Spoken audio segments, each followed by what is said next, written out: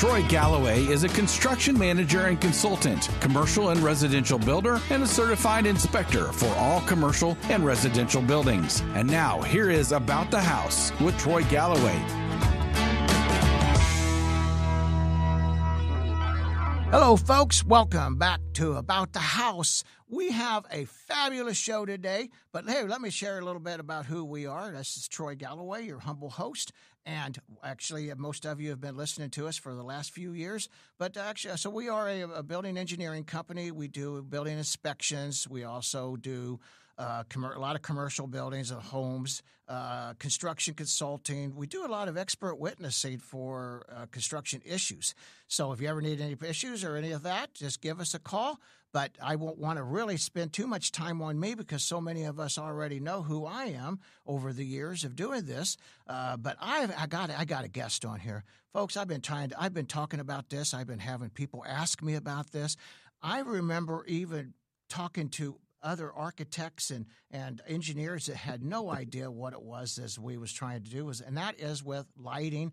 And I have a lighting specialist with us, and Doug is going to introduce himself. He's going to tell. He's been in several major publications. He's well known around the country, and we are very fortunate to have him here with us today. And Doug, please introduce yourself. I'm afraid I might just embarrass you and say too much of the right thing.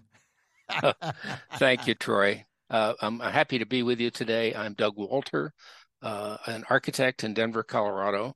I'm not a full-time lighting designer, but it is a passion of mine, and I've taught courses on it for past 8 years. I've written about 15 articles because it's terribly important. Any designer, their work can rise or fall based on how well the space is lit. And most houses, even ones done by very good designers, are very poorly lit. But there's some simple fixes, and I'd like to share those with you today. Oh, that's awesome. I look forward to that. And so because lighting happens to be, seems like, I'm just going to switch a little bit here. I just watched a wonderful documentary. And it was actually on Notre Dame and the Cathedral of Notre Dame, and they was talking about how the lighting and how it affected it, the ambiance of the place, and how it literally, from natural lighting and such, how it literally made you feel different and made you feel like, they of course it's a cathedral, but they were saying how it literally made them feel empowered, enlightened. So lighting is really much. We're kind of ignorant to it, so this is awesome. So I'm going to let you jump right in there. And mainly, I mean, the cathedrals were lit primarily through daylight, through the stained glass windows, and they were very deliberately designed to lift and inspire. What's really interesting is some of these wonderful old churches and cathedrals we have are being lit by professional lighting designers today and bringing out facets that people never saw because they were up in the shadows on the ceiling. But now with LEDs and things like that, we're able to highlight all sorts of architectural features. But I really don't want to talk about cathedrals. I want to talk about lighting homes. That's where we're at. Right. Well, and I just was using that as an example of just how long that concept has been around. So absolutely. Right. And we're not building any more cathedrals. We're rebuilding them. But anyway, let's jump in there, Doug. All right. Do you mind if I share some slides with you? Please do. Lighting lessons learned. A colleague of mine in Portland, Robin Rigsby Fisher, says that lighting is the most important part of a kitchen design. It's not just the kitchen, but the kitchen is the most critical lighting environment in the house. And we talk a lot about how much light, the quantity of light, but equally important is the quality of light. And that is measured by two metrics. One is the color temperature, and it runs from 1,000 to 10,000. 10,000 is like a very bright daylight, and 1,000 is like candlelight. Most of my projects we do in around a 3,000 Kelvin color temperature. That's very pleasant. But then there's another metric that's equally important, and that's the color rendering index, or CRI. The higher the CRI, the better the color rendering. You can see this graphically on this chart. Fortunately, more and more bulbs are coming out at 90 CRI. California has mandated that under Title 24. So the industry has kind of come along. Used to be 70 or 80 was kind of average, but now we're seeing a lot more 90 plus. So we need to pay attention not only to the quantity of light, which is measured by lumens, lumen output, but also by the CRI and the CCT, the correlated color temperature. That's interesting. I did not know that. Well, I mean, I don't blame people being confused. This is just one section of a long aisle at Home Depot.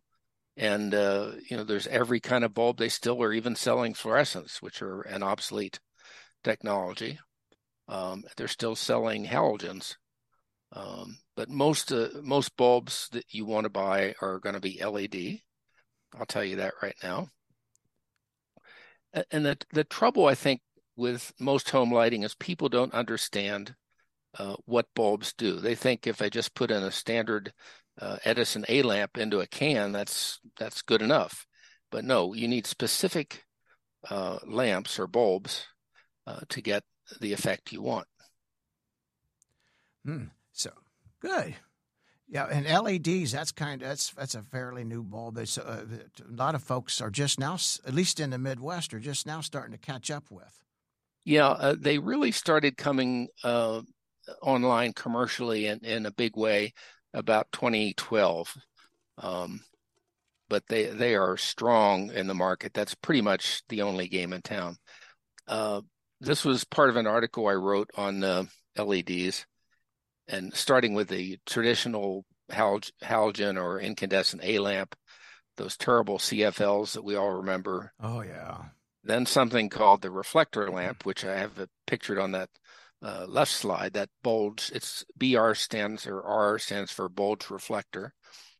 And then my favorite lamp of all is called a PAR. It stands for parabolic aluminized reflector, because it's a more directed light. And you can see on that chart on the right of the difference between a wide flood, a very wide flood, and typically I don't even do floods. I try to do narrow floods. It's my favorite bulb is a narrow flood, because part of comfort with lighting is not experiencing glare. And if it's a widespread beam, you're going to be standing across the room getting light into your eyes. So the tighter the beam, the better, because we want the light to come down and not out for the most part. That makes sense. I never thought of that. That's awesome. Yeah. So beam spread is something you need to pay attention to. And it used to be, when we only had incandescents or even fluorescence, we thought about lights in terms of watts, and then watts became irrelevant because LEDs basically are 5 times as efficient as an incandescent bulb, and so the government wants you to think about lumen output. But most of us in the industry really don't pay attention too much to lumens. What we really care about are delivered foot candles, and that's a measurement of light at the surface you're trying to light. Right. It's a very simple metric. It's very easy to measure. Now, I'll show you how. Oh, great. So most good lights and bulbs have photometric charts that you can find, you can look up. And that tells you how much light, how many foot candles it's going to put down based on how far you are away from the bulb itself or the fixture. And so you can see in this chart on the right, at 5.5 feet, I've got 147 foot candles, and that's directly under the light in the center.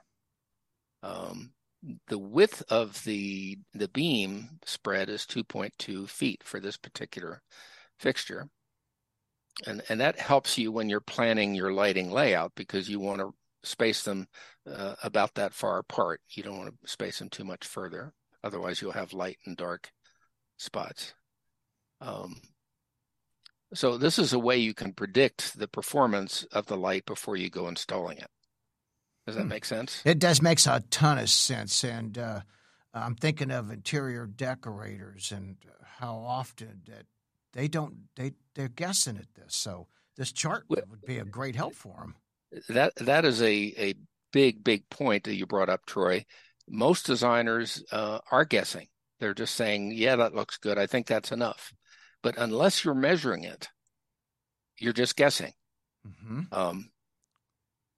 So I just want to introduce a few words, a few definitions here.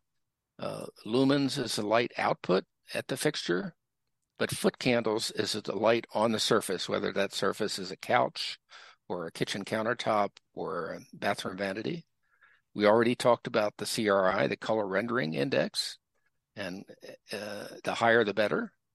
And we talked about color temperature because that has you get a very different effect from a 2700 Kelvin bulb, which is a very warm, relaxing color, versus a 5000, which is almost blue. It's almost daylight. Mm-hmm. And then beam spread, I showed you the chart of that, and then lamp type. Of course, is the shape and the beam spread and things. Cost is kind of irrelevant anymore. Even back in 2015, I did an article comparing LEDs and halogens. And at the time, LEDs were like $25 a piece, and the halogens were $2 and some cents.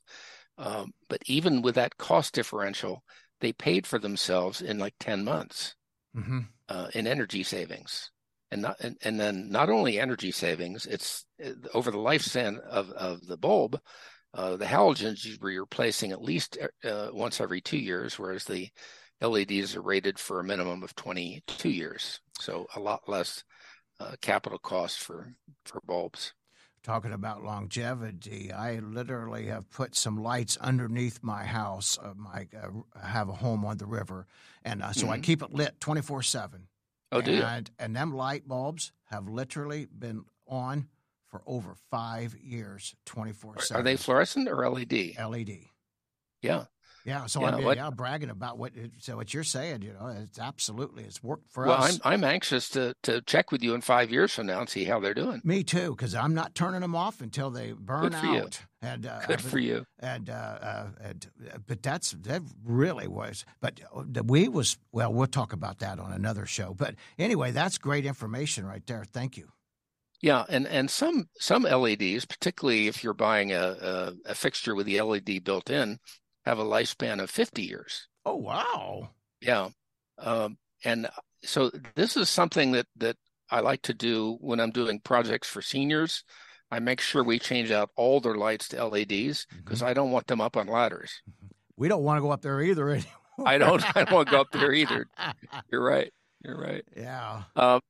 So here's an interesting topic. When I present this information to kitchen designers or interior designers, they say, oh, you're going to get, if you put the lights too close to the upper cabinets, you're going to get scallops on the cabinets. So this is just an illustration at a client's house where I had the client up on a ladder holding one of those awful LED disc lights that are so popular now. Uh-huh. You see it on the left, and see where all the light is? It's up in about the top 2 feet of the upper cabinet. Almost nothing is reaching the counter. So it may have a high lumen output, but the lumens are just wasted. Now, a typical 40-degree flood, you can see is spreading light down across the face of the upper cabinet, but a pretty decent illumination at the counter. And then you go down to a spot, which is a 25-degree light, and you can see how much more light is coming to the countertop. And then you see the scalloping on the upper cabinet is much lower than the one on the left. Mm-hmm. It's quite a bit of difference. Yeah, so it's quite a difference. And obviously, you're casting shadow under the upper cabinets, but that's why you need under cabinet lighting as well to fill in the back of that countertop. Mm-hmm. Yeah, that's good. That's good to know. So this is why This is why you need good lighting in a kitchen. It's the only room that you're really doing some very critical tasks with sharp objects, and you want to be safe, and you can't be safe unless you can see what you're doing. Especially when you get older. That's a good intro, Troy. There we go. There we go. There we go. Wonder what he's making. I don't know, but it looks good. So let me just illustrate what we've been talking about. I think that makes it a little bit easier to understand. Okay. So this one, the lights were in the right place, but they used the wrong bulb. So here is the original kitchen on the left. It's a bungalow kitchen. It had one single light in the center of the room. And I don't know if you'll believe it, but the current IRC only requires one light in a kitchen. That's right. So if you're doing things to code, that's woefully inadequate. They had added some fluorescent under cabinets. We came in with a lighting plan you see on the lower right there, where I have some can lights that are well centered on a countertop. We kept the overhead light as just a separately switched ambient light. So the project was done. I went over about 2 months later, and the picture on the left is what I saw.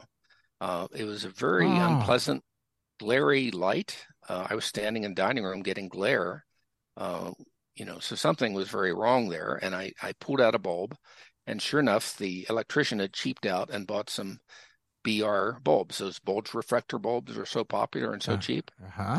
And I measured the foot candles on the countertop with my phone, which you see there to the left of the cutting board, and was putting down 15.4 foot candles. Now, is that an app that you got on your phone? Yeah, and I'll show you the app. Okay. You can put them on any smartphone. Most of them are free too, so that's great. I went out to my car. I got a Par 30 narrow flood, screwed it in, and I got 10 times the light out of it. I got 158 foot candles.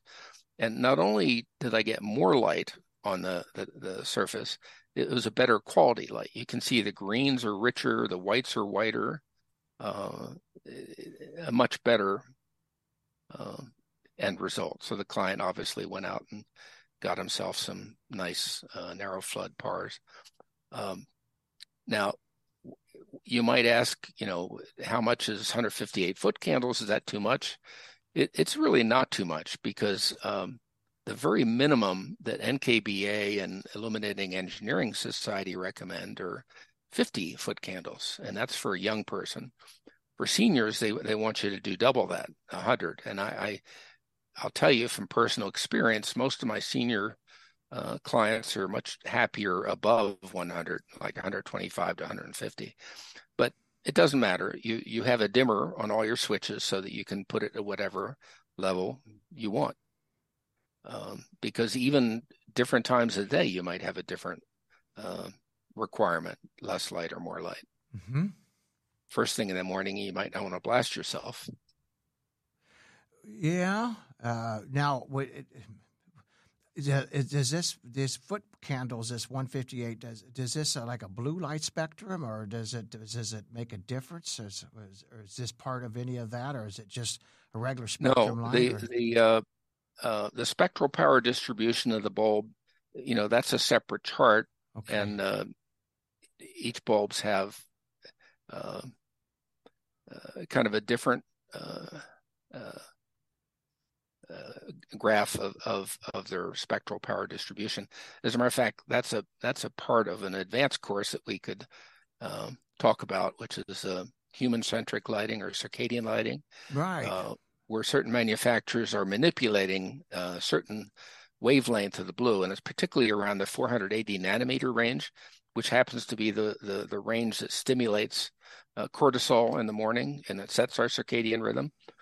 So there are manufacturers who are deliberately messing with that to give you a certain effect. And ideally, and the way that the whole industry is going, I think, is that eventually all fixtures and all bulbs will be able to come in an adjustable spectral power distribution, where you might start out the morning at 3,000 and go up to 5,000 or 6,000, and then in the afternoon ramp it down to 4, and then back all the way down to 2,700 or 2,000 to get you ready for bedtime. Especially for us who live in areas where it gets darker for long periods of time, we're hunkered down in for the winter time. Well, you're Colorado. Yeah. You definitely know what I'm talking about there. Well, we have tremendous sunlight. We're very lucky that way. But it's very important. There's no light bulb made that has the same output in terms of the spectral power distribution as sunlight and daylight. And that's why it's important for people to get outside in the morning and take advantage of that. Get some of that blue light on their retina. Yeah. So I know we'll have to do another one on that. I'm sorry for sidetracking you. It's just that's quite all right. It was actually one of the questions that was asked me to ask you when I was actually coming to the show today. So yeah. So I made my friend Don happy. So we're good. We move on. Okay. Well, the problem we have is us. We all have very different vision. Over 12% of Americans have severe vision loss. That's a very large percentage. That's a lot. I don't know anybody who doesn't wear glasses. That's one, but then your eyes start to deteriorate as you get older. And part of the reason we're seeing this is that life expectancy is so long compared to 100 years or 200 years ago. Oh, I love the girl smoking a cigarette off the 100-year candle. That's a perfect. That's a great picture. Oh, we're going to hear some complaining about that one. That's the secret to her longevity, apparently. Yeah, and probably a glass of wine. Now, the trouble with getting older, among other things, is that the lenses get thicker and they get yellower. And these are actual lenses from cadavers from a 6-month-old to a 91-year-old. And you can see how the lenses start to yellow and then they even turn brown. And you can imagine what that does to the quantity of light that is letting through. And compounding this as the lenses get thicker and the pupils get narrower the older you get. So really a whole bunch of things conspiring to make it harder for seniors to see. And this is not even including things like glaucoma or cataracts or macular degeneration and diseases of the eye. This is just basic vision with someone who doesn't have any other eye disease. Now, the good news is, and this was a study done in England back in the 70s, one statistic that you'll hear, and it's true, is that 60-year-old only sees about a third as well as a 20-year-old. But what they've shown is that they increase the level of illumination, they can bring that senior's visual acuity almost equal to the young person's. It's good to know. That's very good to know. I mean, this is very important.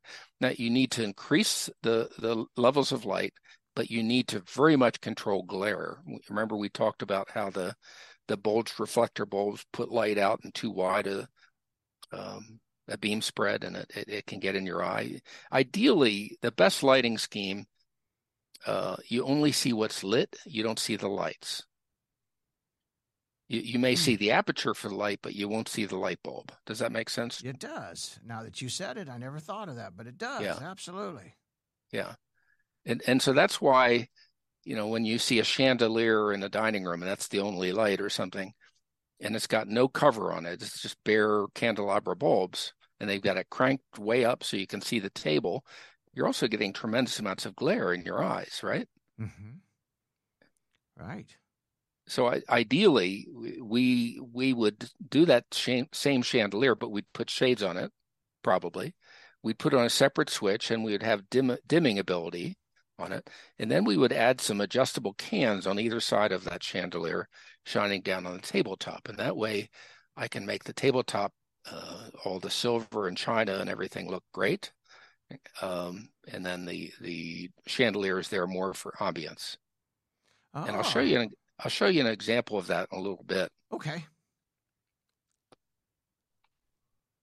So in terms of kitchens, both NKBA and IES say that a recessed light should not be directly over your head or behind the head. And this is common sense, but believe it or not, they've been teaching it differently for the past 3 decades. Yeah, they have. So I did some field research, continue to do that. I've got a lighting kit with all sorts of can lights and bulbs. And this was one we did at a client's house while we were remodeling. Just trying out different bulbs at different distances from the countertop. And you can see the placement on that particular light is hitting basically the top of her head, and it's putting the light meter, which is right in front of her, in shadow. So this is kind of the latest thinking in lighting layout, and that's to put the cans anywhere from 6 to 12 inches in front of the face of the upper cabinets, and space them apart about the diameter of the beam. So on that earlier fixture, I showed you a photometric chart. It had like a 2-foot beam. I would put the cans 2 feet apart. In this case, the beam spread was about 3 feet. Oh, that is great information. So we talked about how to measure it. So if you want to be fancy, you can buy a light meter. This was one I picked off of Amazon for $20. I've got 3 light meters. The first one I bought probably, I don't know, 6-7 years ago was $200. So they've come way, way down in cost. But here's the good news. You don't even need to buy a light meter. You can buy or put free light meter apps on your phone. Because you carry your phone with you every day. You don't carry your light meter every day. So 9 times out of 10, when I'm measuring a job, it's with my light meter app. I use Light Meter Companion and Light Meter Pro because I have an Android. They work very well, and I've calibrated against real light meters, and they agree very nicely. Oh, so good. Your camera is acting as a light meter. I love it. So there's no excuse for not being able to measure the delivered light on your project. Yeah, actually, you just took away all my excuses why my wife's complaining to me about something that she has, and actually, it's not just her, but how in the kitchen, what you've been talking about, how poor lighting, and I did it exactly as I was taught, and it's hard. Oh, it's sad. It is sad, and I've gone into even fairly recently done kitchens where the lighting was done wrong, and there's no easy fix for it. I will show you. I have a couple more examples if we have time. I'd love to show you. Yeah, we got time. Yeah, please do. Good. Please do. Please do. All right, so let's go to this case study. This was a client who wrote to me. She lives in Maryland. I never have seen the house, but we just corresponded through email. And this was her kitchen. Very pretty looking kitchen, nice cherry cabinets, a granite countertop, 3 recessed cans, 3 hanging lights, and then a funky little wavy track over in the middle of nowhere. And what she asked me, she told me that when she had to do serious cooking, she would do all that cooking in the morning when the light came in through those windows, because at night she didn't have enough light. So I had her put a light meter app on her phone and send me a sketch of her kitchen, which I turned into this CAD drawing. And where the X's are is where we measured the foot candles. So at the sink, she had 23 foot candles, which is okay. It's not great. Most of her counters were anywhere from 11 to 20 foot candles. There was one spot where it was 41. But you can see where the cans are sitting. They're about 3 feet plus off the wall, so they're nowhere near the countertops. So if she's standing there at the counter, she would then block whatever light she was getting. And so I asked her, where do you have enough light to see? And she sent me this picture of her sewing setup. The sewing machine put out 55 foot candles, but she added a desk lamp, and it brought the total up to 270 foot candles. And you can see, I could tell from that she really needed some help with her lighting, because this is what was comfortable for her. So I did a lighting layout, did four of them. This was the last one I sent her, where the lights are all either on or right on the edge of the countertop, except at the refrigerator and the oven where I'm washing the face of those appliances. I also added 3 cans at the sink to really give her some working light. It's on a separate circuit from the pendants, so the pendants could be turned on a little bit dimmer, and then she could get her actual working light from the cans. So fortunately, her brother is an electrician who helped her, and he chose this fixture, which is a dedicated LED. In other words, the LED is built in. They were only 3 inches diameter, and he went out on my suggestion and bought one, wired it up, and then tried it in the space to make sure it would work. But anyway, this is just the can lights. Without under cabinet lights, we were getting 79 to 118 foot candles, which is great. But then we added under cabinet lights, and we didn't just add 1 row of under cabinet lights. We did a double channel and put 2 rows of under cabinet lights. And now we have a range of 115 to 182 foot candles on her countertops, which is more than enough. And I asked her if she ran them full strength, and she said usually she dims them about 10%. Well, and she has the ability to, when her eyes get older, she could even beef them up if she's already done exactly. them. That's perfect. Exactly. So this is the after kitchen, and she was quite happy with that. Yeah, I could see there's a huge difference if you're looking at the countertop like that. Yeah, the countertop especially, and the cabinets look that much better because I'm washing the face of them with good light, good quality light. Mm-hmm. Looks very beautiful. So this was a fun one. I just did a few months ago. This was a builder home, about 10 years old, I think. And this was the kitchen. It had a nice vaulted ceiling. It had basically 3 6-inch cans with the BR30 floods or BR38. I'm not sure which. But it was really kind of a murky quality of light. And then the breakfast room, which is adjacent to it, had 1 single hanging chandelier, so it was kind of a little bit dark. So here's a new layout I did. We changed the location of the downlights in the kitchen. We did under cabinet lighting. We also did over cabinet lighting. And then in the breakfast room, we kept a chandelier, but we added some spotlights on either side of it, like we had talked about on dining rooms, to help light the tabletop. And then I added 5 more cans around the room to help light the walls. And that's a very important thing. You don't want to just light the surface. You want to try to light the room, which usually means putting light on the walls and bouncing light off the walls. It makes a much more comfortable visual environment. Anyway, here's the proposed lighting scheme. This is the before and after side by side. Oh, wow. So the original light levels on the countertops were 18 foot candles, and now they average 126. Wow. Yeah. And that's primarily the downlights. The under cabinet lights are helping, but the workhorses of the kitchen are those downlights.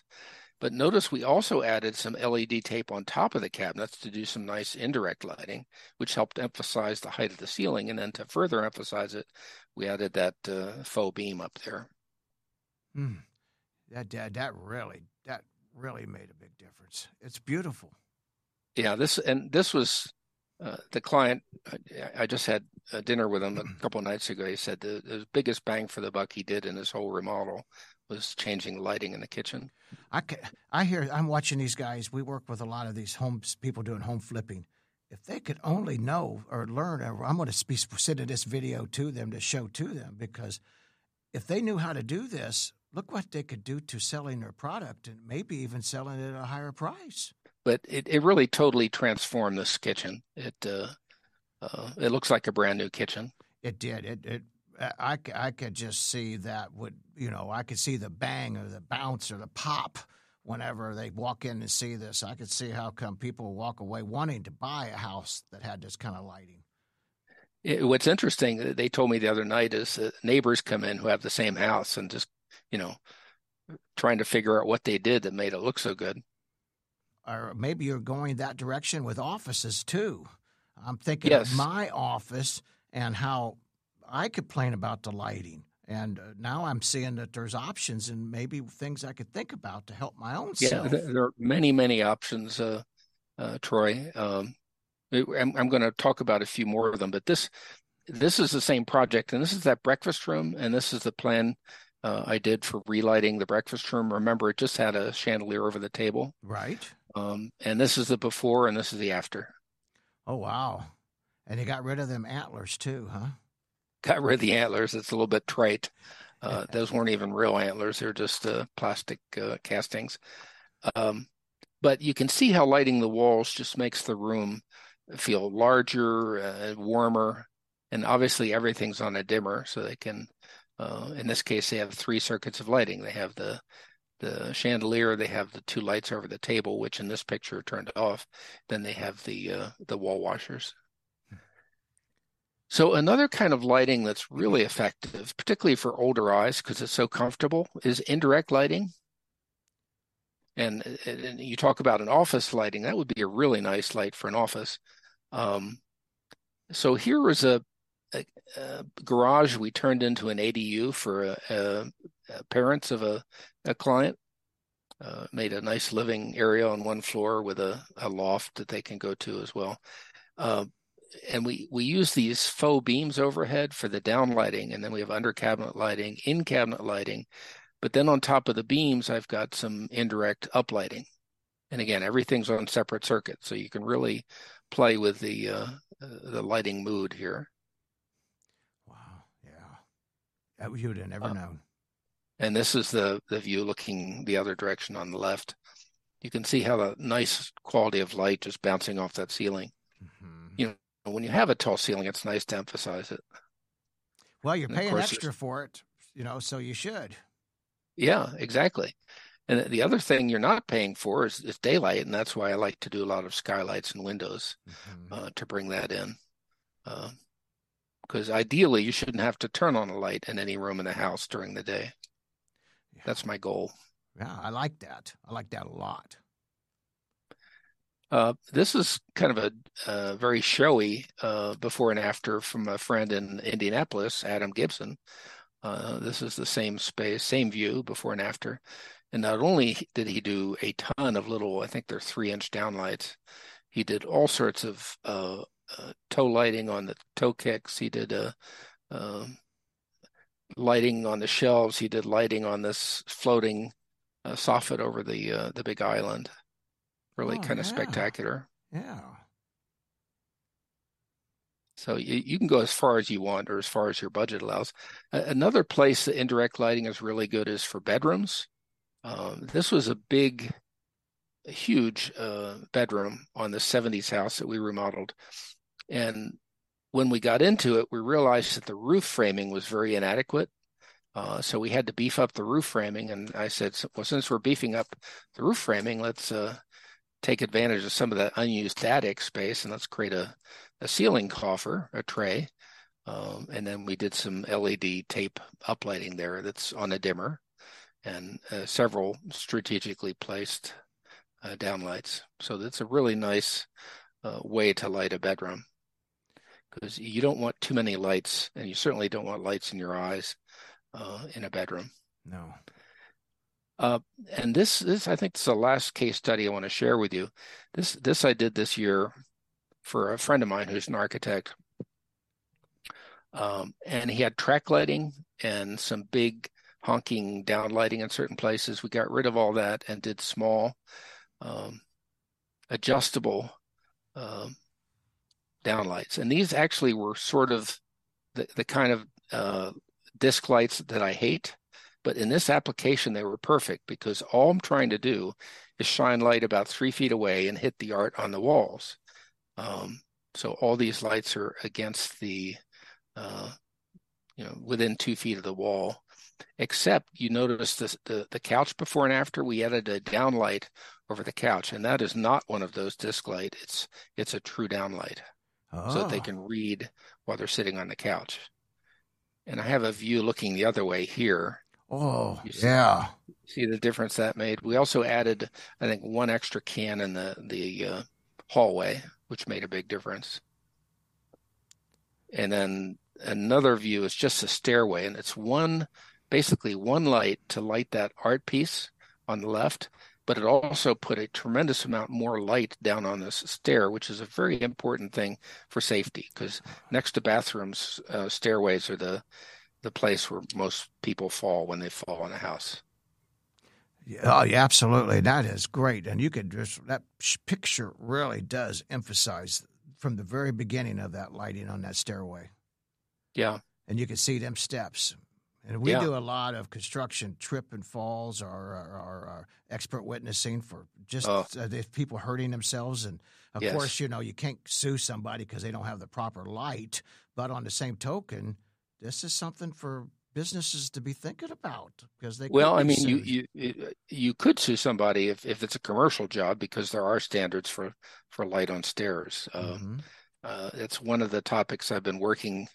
I'm on a technical committee for the Illuminating Engineering Society, and we've been talking about changing the standards on lights on stairs, exit stairs in particular.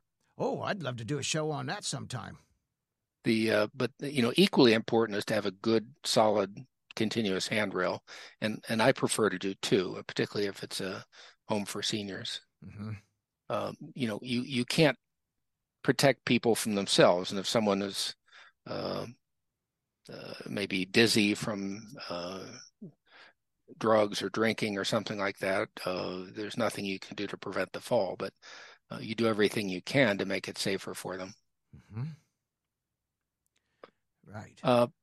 And I think, you know, what I want to end up with is that lighting is both an art and a science. It's not one or the other. I mean, some people, particularly some people who teach lighting, it's all about the science and then running the numbers and doing the calcs.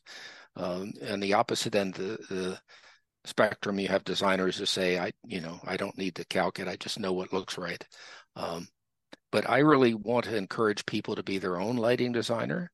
And that's really by, being your own guinea pig and just trying things and see what works. And especially if you're a designer, I'd like you to experiment on your own home so that you know what you're talking about when you go out to a client's house. Absolutely. Absolutely. And that is pretty much all I got for you, Troy. Any questions come up as we talked about this? Well, I got some questions, but I think the first and the biggest one is because we're going to really blast to this show. It's something that for the last, I've only been in the building industry for about 45 years, but it's been something that's always been brought to our attention. And especially when we started getting this can lights, and it just seemed like nobody had any answers to it. It was just guessing. And we would sometimes go super stupid crazy with the cans, or sometimes we would sparingly or put them in the wrong spots. And they just never know. And this is the first time that I've ever been able to talk to somebody that can teach us. And it's just, you said it's a science. Absolutely, it's a science. But wow. In my world, it's an work of art. It's beautiful what you do with the lighting. There's definitely art in it, but the problem with a lot of lighting design is a lot of it came out of commercial, and commercial will say we need 30-foot candles on every square foot of the space minimum, right? So they end up with a grid of fluorescent lights or downlights, so your ceiling looks like Swiss cheese, but you don't need the same illumination everywhere. You need it where you're doing the work or where you're sitting. You need it to light the walls. So often when you design your lighting properly, you're using way less lights than you would have otherwise under the old rules of thumb. Well, now this is your email address. This is a great way for people to reach out to Sure. And ask you questions and. Absolutely. That's fabulous. And would you please share with us real quick before we wrap this up how you said, I think I heard you say that you have other publications and you also have newsletters or something or different ways that we can stay involved in the... Yeah, mainly articles. I've written 12 or 15 for ProRemodeler.com, Pro Remodeling Magazine. Mm-hmm. So if you look up there, you'll find articles going back to 2015. That's primarily where I've been published. I'm trying to write some for some other publications right now because we need to get the word out more widely. I'll tell you, when you Google kitchen lighting or how to lay out kitchen lighting, you're going to get some absolutely wrong plans of how to lay out the lighting. It's appalling.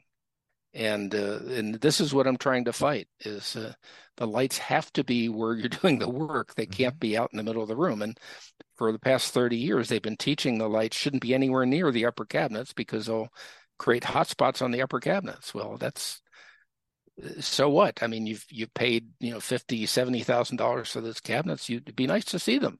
Yeah, absolutely.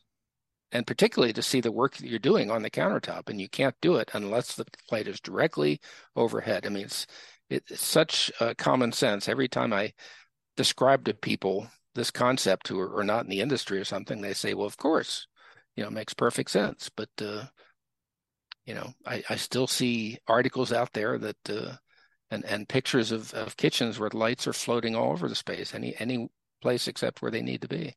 Now, how you said you like to teach more of it. How can somebody get, other than reading your publications, is there other opportunities for us to follow what you're teaching? Or is any?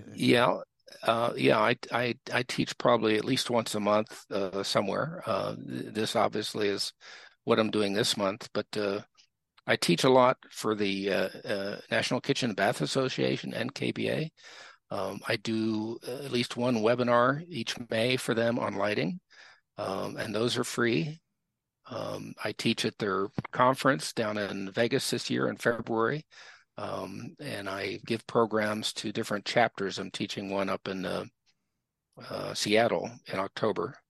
But webinars are a good way to catch me. If you look on my website, which is DougWalterArchitects.com, I've got a list of upcoming speaking engagements. And awesome, great. Some of them you might be able to attend. And if it's a webinar that's, I might be able to get a free invite to the person who writes me. Happy to do so. Oh, that's awesome. Well, I am going to just blast this because I just feel like this is one of the best shows that we've had because it's information that's just so hard to find. And I want to thank everybody from St. Louis out here that recommended us, from other architects to the ladies that was on the last show, Joy Construction, I believe, and they're the ones that recommended. They heard you speak, and so I want to thank them for what they've done and helping us. And thank you so much, Doug. I'm just like a kid in a candy store. If we had more time, I would pester you all the rest of the afternoon. Well, Troy, I want you to promise me to put a light meter app on your phone. Oh, it's going to be. I'm not even going to hardly get out of here. I bet you, Joey, my producer, he'll be putting one on too. And I want you to measure your own kitchen, just several spots around your kitchen, and then send me an email and tell me what you register. Because, I wouldn't be surprised if it's a low number. I've got a client right now where I've got 5 foot candles on her countertop. Oh, we're going to fix that. I got a feeling mine's even worse than that because our house is, it was just, the lighting was poorly designed, and and I was part of the problem. I didn't know any better. The architect didn't know any better, and so we just kind of used old hat, and it's sad. But I will definitely. I'm all about ideas that you can implement and real world solutions, and you may be able to just change out the bulb. I changed out. You saw the first case study I showed you, where I got 10 times the delivered light out of the PAR 30s than I was getting out of the BR 30s. I did another one like that where I got 20 times the light. They had just bought some new LED BR 30s. He was very proud of that. And I said, it looks kind of muddy over there. I measured it, and he had, I think, 12 foot candles. And I went out to my car and I got some PAR 30, and I was getting something like 200 foot candles. I mean, just unbelievable difference. Wow, that's really great. Well, thank you so much, Doug. You're quite welcome, Troy. I so much appreciate this, and I've been telling everybody about it. So this show's been, a lot of people are waiting for it to come out. So as soon as it Good. does, we're going to be blasting it, and you're liable to get pestered. So forgive us for that, but we thank you very much for helping us. You're quite welcome, Troy. It's been my pleasure. Yes, sir. Well, you have a blessed day, and thank you. And we will try to do another show for new Okay, other information. look forward to it. All right. Thank you, sir. Take care. Sponsored by Troy Galloway and Galloway Building Services. GallowayBuildingServices.com.